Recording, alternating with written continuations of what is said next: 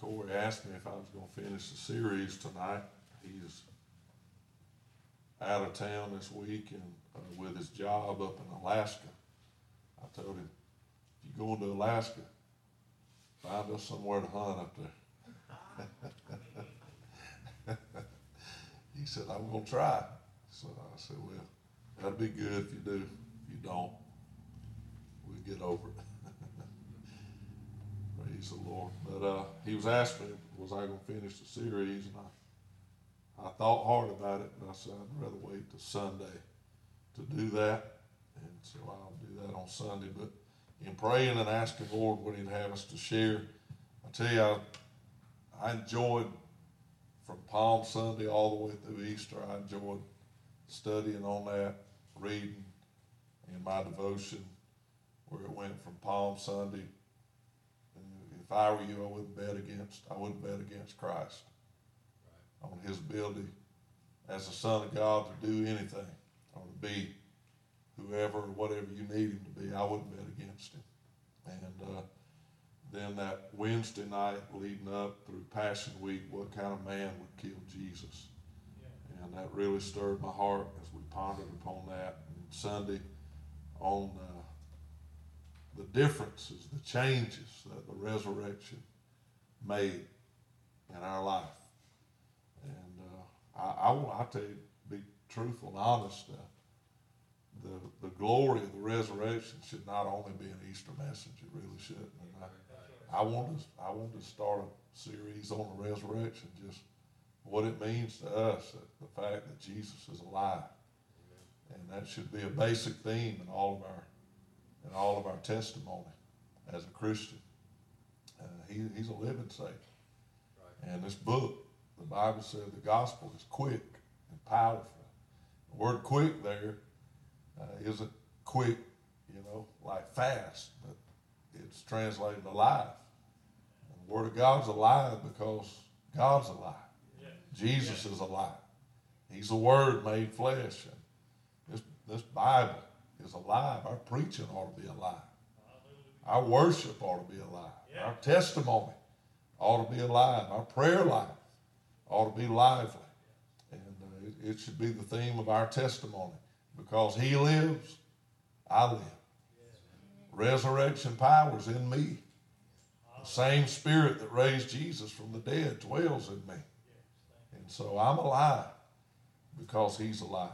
And I thought, Lord, we could just stay on that for a while, and I would enjoy every minute of it. But the Lord really dealt with my heart toward this end, and I don't know that I can even do this justice because the topic's so big. I thought, this is so big, I may get hung up on this. I get hung up on one point, and we might make a series out of this. Praise the Lord. So I enjoy the Word of God. I do. Amen. It's fun for me to be able to dive in, dig in, and study it out. I love to exhaust all of my resources trying to search the Scriptures. And to what end? So that I can be more like him. I really do want to be more like Jesus. I pray he'll work that self-same work in you tonight in this altar. In Ephesians chapter 5, verse number 25, it reads, "Husbands, love your wives, even as Christ also loved the church, gave himself for it, that he might sanctify it, or that he might sanctify and cleanse it with the washing of water by the word, that he might present it to himself, a glorious church, not having spot or wrinkle or any such thing, but that it should be holy and without blemish." Amen. That he might present it to himself, a glorious church, not having spot or wrinkle or any such thing, but that it should be holy and without blemish. I want to preach to you on this thought tonight, a presentable church. A presentable church. Father, thank you for your word. I pray and ask, Lord, that you'll anoint us to preach tonight. this scripture that you've given and laid upon our hearts, Lord, and we've studied and sought you for. I pray, oh God, anoint every ear, to hear every heart to receive. And God, you'll touch us around this altar tonight, do an everlasting work in us. Lord, you know every need in this house, and I pray you'll meet them all through Christ by his riches. Touch those, oh God, that are sick in body and in need of healing, myself being one. God, I pray you'll touch me tonight. Brother Eddie Morris, not here tonight, needs a miracle in his body, in his back. Sister Darlene Rod, I want to remember her tonight, Lord, at home. I pray you'll touch her and heal her in her back as well. Others need a miracle, oh God. You're a miracle-working God. Baptize us tonight anew and afresh. The power of the Holy Ghost. I praise you for it in advance. We ask it in Christ's name. If you love the Lord, would you say amen? Amen. A presentable church. And I take that from verse 27, that he, and the he being Christ, that he might present it being the church, to himself a glorious church. And the word present there in the Greek it literally means, according to Strong's Concordance, to stand beside. That is, to stand beside him as his bride. Christ is going to present us to the Father as his bride when he comes and raptures us and calls us home. Right. Amen. That is going to be a glorious day. The Bible said that he will present it unto himself as a glorious church. And the word again, present, means to stand beside, to put something alongside of you on display, to show it off, to stand beside. He is going to have us as his redeemed standing right beside him, arrayed, adorned, decked in his glory. Amen. They're listed in our text a few things that show us what has to happen in order for Christ to be able to present us as his bride. And he likens it as a husband loving his wife, and as Christ loved the church and gave himself for it. And then he tells us why Christ gave himself for the church, that he might sanctify and cleanse it with the washing of water by the word. So the first few things he mentions that has to happen in order for Christ to present us as his bride, a sanctification and cleansing has to take place if we intend to be a part of the bride of Jesus Christ. Right. Amen. I know that's not, shamefully, it's not preached very much anymore. Right. Sanctification and cleansing that has to take place in order for Jesus to present unto himself before the Father a bride. Right. Surely we don't think that Jesus just going to go pull somebody off the red light district and just present that to the Father. Here she is. I bought her. I paid for her. That's not bride material. That's not to say that Jesus didn't find people that make up his bride that once stood on the street corner. But once he found them, a work began in their life. A work of purification to make them his bride. I for one, that is one of the greatest and most valuable parts of any testimony as a Christian, is the work that has taken place in your life to change you And most people won't give your testimony time of day. You're not a viable witness in their life if there's no change taking place. Right. If you just add Jesus to your life and say, hey, I'm a Christian, but when they see you on the job and you live just like they live, you sin the same sins that they sin, you talk like them, you go to the same places, you're entertained by the same things, but yet you want to be spiritual to them, that's no thanks. Right. No thanks. You're no different than I am. They look for that work. They look for that change. They get it. And it's a part of the interwoven part of our testimony that God has ordained in his bride. So a sanctification and cleansing has to take place. The word sanctify in the Greek means to render or acknowledge as holy, to separate from profane things, and to dedicate unto God. Both parts of that are very important. If you sanctify something, you take it and remove it from whatever you're separating it from, and then you dedicate it unto something else. That's what sanctification is. Yes, it's a removal from and a dedication to. God took my life from sin, hallelujah, right, and dedicated my life consecrated my life unto God.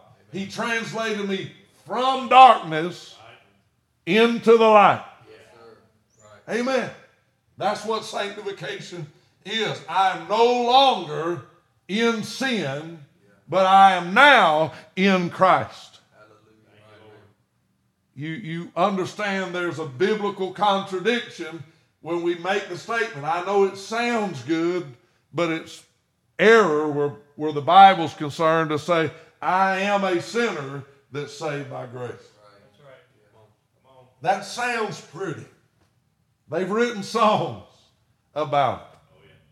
But we're not sinners. That's right. Do you know when you get born again, you're a saint? Yes, sir. Right.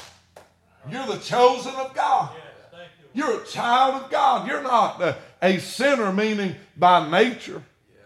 You're holy by nature. Sin now grieves you instead of pleasing you. You're a new creature. Old things are passed away and all things will become new. So you've been made partakers, the Bible said, of the divine nature. Adam's nature was a fallen nature, a sinful nature. Christ's nature was holy, conceived of the Holy Ghost, born of heaven, born of God, no sin in it, purity, holiness, righteousness. That's our nature. I love that that's holy. I love that that's pure. I love that that's righteous. I love the Word of God. This world hates the Word of God. I love godliness. I love righteousness. I love holiness. The world despises it. I walk in it free of guilt, free of shame, free of condemnation. Somebody walking in the flesh, that's all they feel when they get around people that love righteousness, that love godliness, that love holiness. I remember years ago we were in the school, and Brother Clendenin said the first school that he run was in Beaumont. Ours in Bonifay was the second. And he said on the weekend you had, your free time. He said, and boys have been shut in with God. They went to a restaurant on Sunday. That was our only free days, was on Sunday. He would go preach, and we'd just go to church somewhere close by, because it was too far away for me to be able to drive back and forth home. So they went to a restaurant. Each guy, went to the stall, and they were talking about the Lord going in, talking about the Lord while they were using the restroom over the stall, somebody else was in there in one of the other stalls. He said they come out, was washing their hand. The other guy come out, slammed the door. He said, you people, you're what's wrong with the world, judging everybody about your holy God. And he said, we weren't even talking to him. We're just talking to each other about the Lord, how good he is, how holy he is, how righteous he is. And he's grafted us in to his body through Christ. We were thankful to be a part. He said that man wasn't thankful. He come out and let us have it. Didn't know us. We weren't even talking about it. Look, that's a part of sanctification. You're no longer a part of this world system. I don't march to the beat of this world. The Antichrist, I'm not following him like a Pied Piper. Our government is. This world system is. Our schools' educational philosophies, they are. Hollywood has for a long time been marching to that beat, but not the child of God. To sanctify again means surrender or acknowledge as holy, to separate from the profane and dedicate or consecrate unto God, to cleanse or to purify is what it means, to make clean from physical stain or dirt. If in using an illustration, a leper, it would be to cleanse by curing him, to remove the leprosy from that life and to cleanse it by healing. We are, by his stripes, we are healed. Amen. Do you know the blood of Jesus sanctified me from my sin unto God? The Bible said he washed us in his own blood from our sins. Do you know where sanctification begins? At Calvary. Hallelujah. Do you know it? When it ends, when he calls you to glory. That's when it ends. It's a definite work. There's a definite place it began, and it is ongoing until we go home. In a moral sense, it means to free from defilement of sin or from fault, to purify from spiritual wickedness, or to free from the guilt of sin. He said that will be the work of Christ in the church, that he might present the church unto himself a glorious church.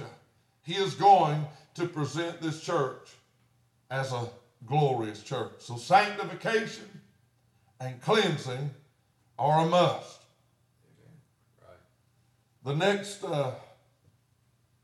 word that I really looked at to do a word study on, we see the things that have to happen in order for Christ to have a glorious church. And I asked the Lord, I understand sanctification and cleansing and the work that has to take place that I might be presented as your bride, as a glorious church. What about that word glorious? What does it mean to be a part of the glorious church? And that word glorious in the Greek means to be in glory. That is, to be splendid, to be noble, to be gorgeous or honorable. Anytime God reveals his glory in the scripture, it was always accompanied. I've never seen this before. This is where the study really got good for Brother Eddie. This is where God really began to talk to me. Anytime God reveals glory, if you want to be a part of the glorious church, a church that is swallowed up, adorned, decked in the glory of God. I found it very interesting that this word, one of the renderings for the word glory, according to the Greek, was gorgeous. Jesus is going to have a gorgeous bride. Amen. You didn't think she was going to be ugly, did you?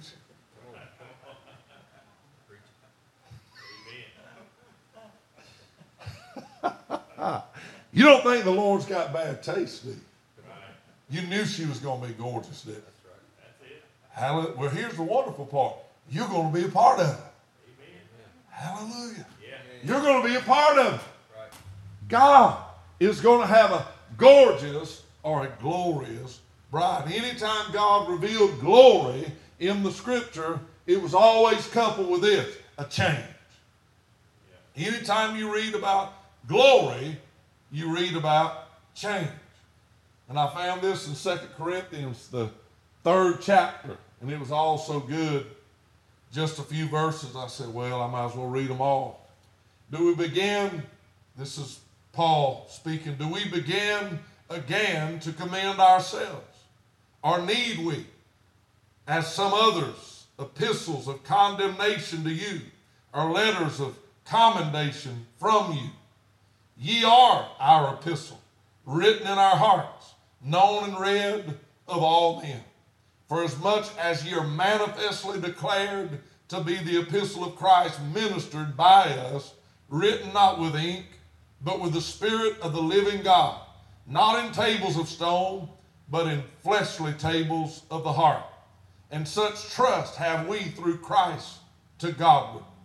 Not that we are sufficient of ourselves to think anything as of ourselves, but our sufficiency is of God, who also hath made us able ministers of the New Testament, not of the letter, but of the Spirit. For the letter killeth, but the Spirit giveth life.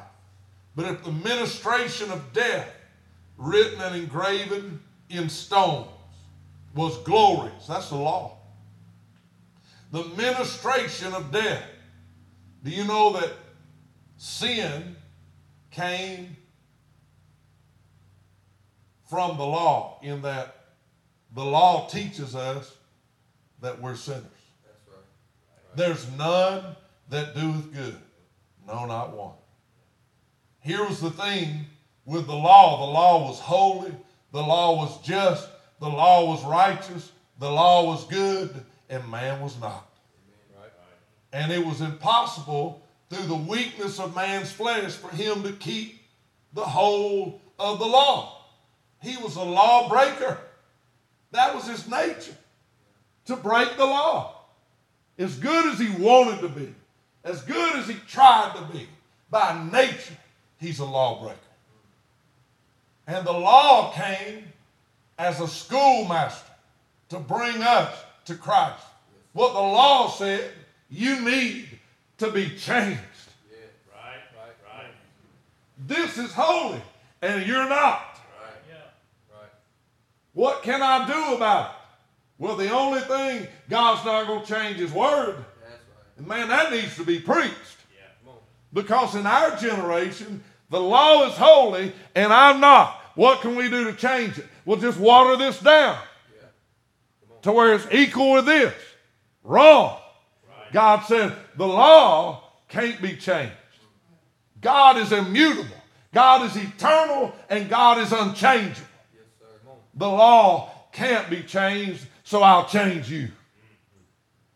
How you going to do that? Through Christ. Right. Amen. But if the ministration of death, that is, death came by the law, written and engraven in stones, was glorious. The giving of the law was a glorious thing. So that the children of Israel could not steadfastly behold the face of Moses for the glory of his countenance, which glory was to be done away. How shall not the ministration of the Spirit be rather glorious? For if the ministration of condemnation be glory, much more doth the ministration of righteousness exceed in its glory. That's awesome. For even that which was made glorious had no glory in this respect, by reason of the glory that excelleth. For if that which is done away was glorious, much more that which remaineth is glorious. Seeing then that we have such hope, we use great plainness of speech, and not as Moses, which put a veil over his face, that the children of Israel could not steadfastly look to the end of that which is abolished, but their minds were blinded. For until this day remaineth the same veil, untaken away, in the reading of the Old Testament, which veil is done away in Christ. But even unto this day, when Moses is read, the veil is upon their heart. Nevertheless, when it shall turn to the Lord, the veil shall be taken away. Now the Lord is that Spirit, and where the Spirit of the Lord is, there is liberty. That's right. It's the Lord that takes away the veil. It's the turning from that old glory or that is veiled, the unveiling. The word revelation in your Bible. The book of the Revelation, not the book of Revelations, plural, but it is the book of the revelation. It is the unveiling of Jesus Christ. It's the pulling back of the curtain and allowing you to see the glorified Christ sitting on the throne. That's what the book of Revelation is. He said, now the Lord is that Spirit, and where the Spirit of the Lord is, there's liberty. Oh, when we enter into this glory, the liberty and the freedom and the joy that it brings. Amen. But we all with open face, not behind a veil, with open face, beholding as in a glass, a mirror, the glory of the Lord, are changed. There it is. Changed into the same image from glory to glory, even as by the Spirit of the Lord. It is the job, the duty of the Holy Ghost to lift the veil from the law under Christ and to allow you to see that you're a sinner, you need to be saved, and in order for God to save you, He's going to transform you. He is going to change you. Yeah. Hallelujah. Hallelujah.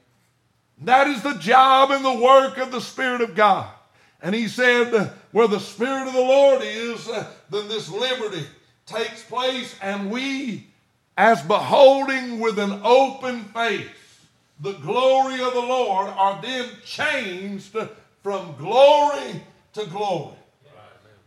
Glory is the appearance or the countenance or the nature or the being. As I behold Christ.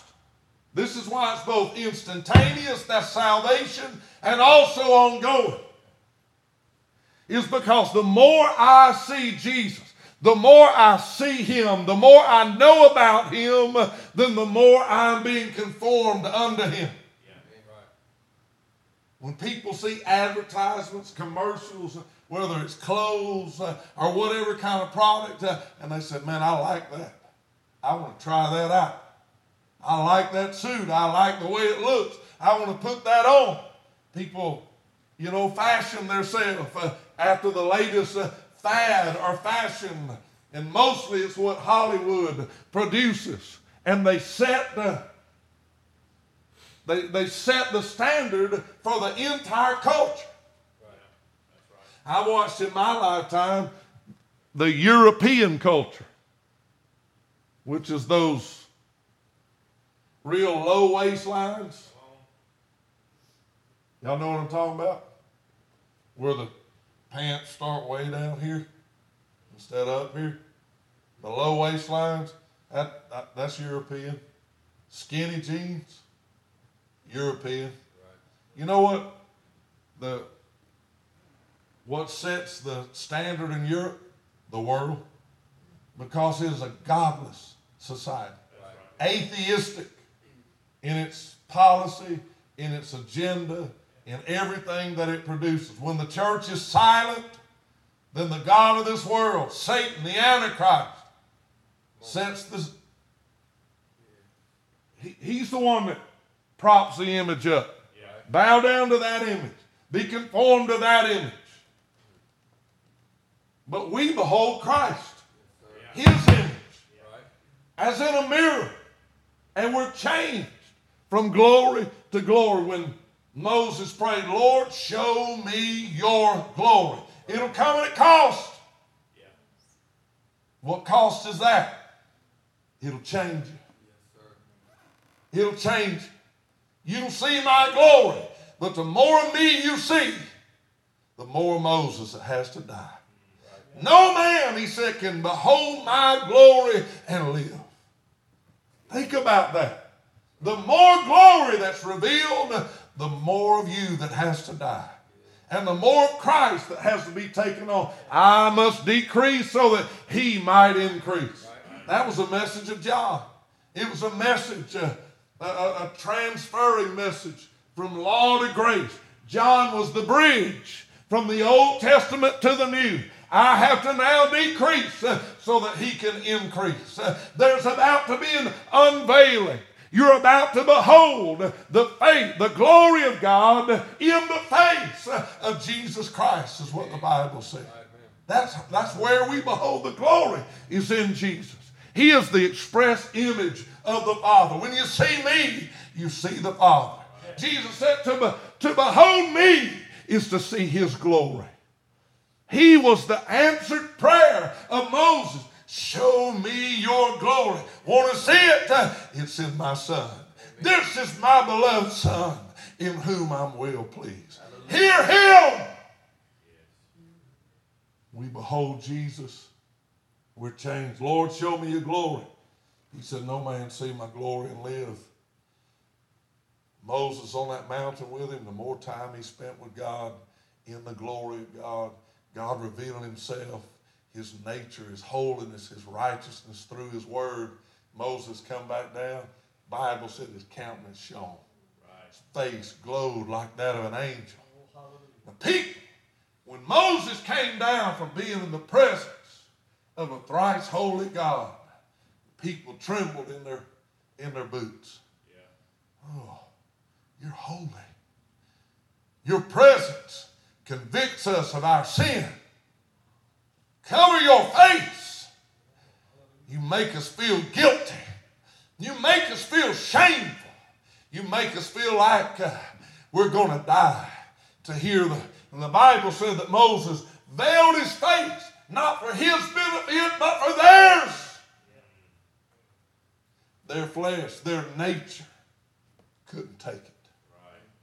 So Moses would veil the glory on his face. And Paul renders it, their heart was veiled. Their heart he was covering up the face of God. He was covering up that God always wanted man to see.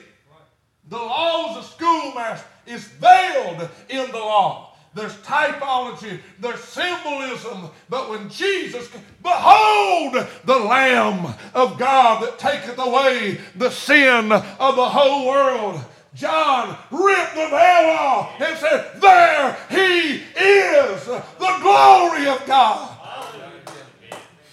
We beheld his glory as of the only begotten Son of God, full of grace and truth. That's what John said of Jesus Christ. We beheld his glory. And then, so Moses was changed. The more glory he beheld, the more like Jesus he become. Until the people said, you're going to have to veil it, because we don't want that kind of change in our life. Amen. I want to tell you, it's either change or be the same. And to change is to be glorified. Is to be a part of the glorious church. To stay the same is to be left. Be left out. Jesus is going to have a bride, and she is going to be glorious. She's going to be glorious. She's going to be changed. Open-faced. Unveiled. In that Middle East, they veil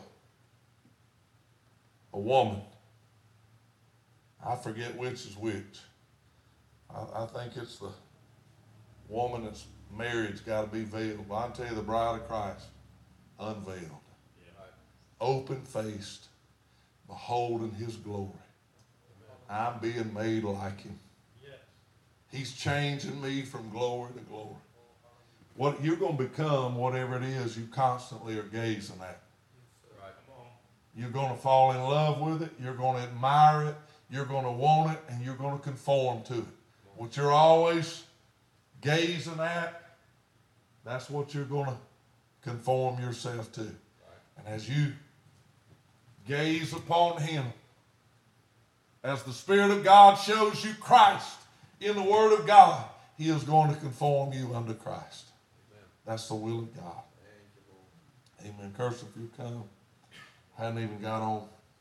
I've really laid the foundation for a message, but I haven't got on any of the points. I am going to continue this message and preach on what it is to be without spot, without wrinkle, without blemish. All of those are points in this message, but I couldn't get past here's where the rubber meets the road. The change that takes place. Anytime God reveals glory or gives glory, he requires change. We're changed from who we are to who he is. We're changed from Adam's nature to his nature. Paul said this to the Corinthian church. This is the goal of it all. To be changed into the same image from glory to glory, even as by the Spirit of the Lord. Jesus walks up to the top of Mount Transfiguration. The Bible said that he was glorified. Hear that? He was glorified. Right. Just like this church is going to be glorified, Christ was glorified with the glory that he had with the Father in the beginning. Peter said, I saw him, and his countenance was changed. Anytime God reveals glory, change is coupled with it. And the word change there in that text is the Greek word metamorphosis. It means to be transformed from something unto totally something different. That's good. There's only two examples in nature of a metamorphosis. And that is a caterpillar to a butterfly. A caterpillar is not a butterfly. But a butterfly used to be a caterpillar. That's a metamorphosis. And then the only other one that you find is a tadpole ain't a frog. But a frog used to be a tadpole. Amen. He had gills like a fish. He had a tail. He had, no legs. The gills somehow close up. The tail falls off. Legs sprout out. He ain't breathing underwater through gills anymore. He's got to come to the surface and breathe through his nose. Out of the water. A frog ain't a tadpole, but he used to be one. What happened? A metamorphosis happened. I can't explain it. It's something that happens in nature. Here's the only one I know of that happens in the spirit realm. I used to be a sinner, but I ain't one no more. How to make a mummy want to shout. I said, I used to be a sinner, but I ain't one no more. A sinner ain't a saint, but a saint used to be a sinner. What? Hallelujah. I said, a sinner ain't a saint, but a saint used to be a sinner. What happened? I got changed. A metamorphosis happened. And in order for you to be a part of the glorious church, change had to take place. When Peter was on that mountain, he said, I saw change in Jesus. I mean, the spotless one, the holy one, was glorified with the glory that he had in the beginning with the Father. He put off that veil of flesh that Mary gave him when she gave birth to him. He was glorified with the glory that the Father gave him in the beginning. The Bible said even his raiment and his clothing glowed in a glorious light. Amen. A change. You notice after the resurrection, nobody. Mary's at the tomb. Sir, if you'll show me where you laid him, I'll go take him away. He said, Mary, only when she heard his voice. On the road to Emmaus, why are you so sad? Haven't you, what happened? Are you a stranger? Don't you know? He walks in to where the disciples are. They think they're seeing a ghost, but he said, peace unto you. Touch my hands. See where they drove the nail. See where they drove. Then when they saw it was Jesus, were they glad? There was something, even though they had been with him all the while, there was something changed about him. He was now in a glorified body. Even then there was a change. We'll know each other as we're known. But don't you know there's going to be a change take place? Don't you know what we are is more, or what we're going to be is more than what we are now? Do you think arthritis is going to make it into the city? Everybody that's got gray in their hair said, Lord, no. All you young ones, you don't know what I'm talking about yet. Do you think arthritis, Brother Ray, is going to make it into the city? Ain't going to be no author in there. No. I'm going to leave these down here. You hear me? I'm leaving these here. Going to be no need for them in the city. Woo, hallelujah. We're going to leave all that stuff behind. What we are now ain't what we're going to be then. The Bible said, behold, what manner of love the Father hath bestowed upon us, that we should be called the sons of God. Think about that. The Bible said that when we shall see him, right there in that same chapter, but we know that when he shall appear, he said, brethren, it doth not yet appear what we shall be, but we know that when he shall appear, we shall be like him. For we shall see him as he is. We will all be changed. We will all be changed. In a moment, in a twinkling of an eye. Corruption is going to put on incorruption. Mortal will put on immortality. It's going to be a change. But before that change comes, this change is going to come. Starts at Calvary. Certainly don't end there. He is going to present unto himself a glorious church, that he might sanctify it and cleanse it with washing by the water of the word, that he might present it unto himself a glorious church, not having spot or wrinkle or blemish. A presentable church. If there's one thing I want to be, is I want to be in that number that he calls home when the trump of God sounds. Whatever you got to do in me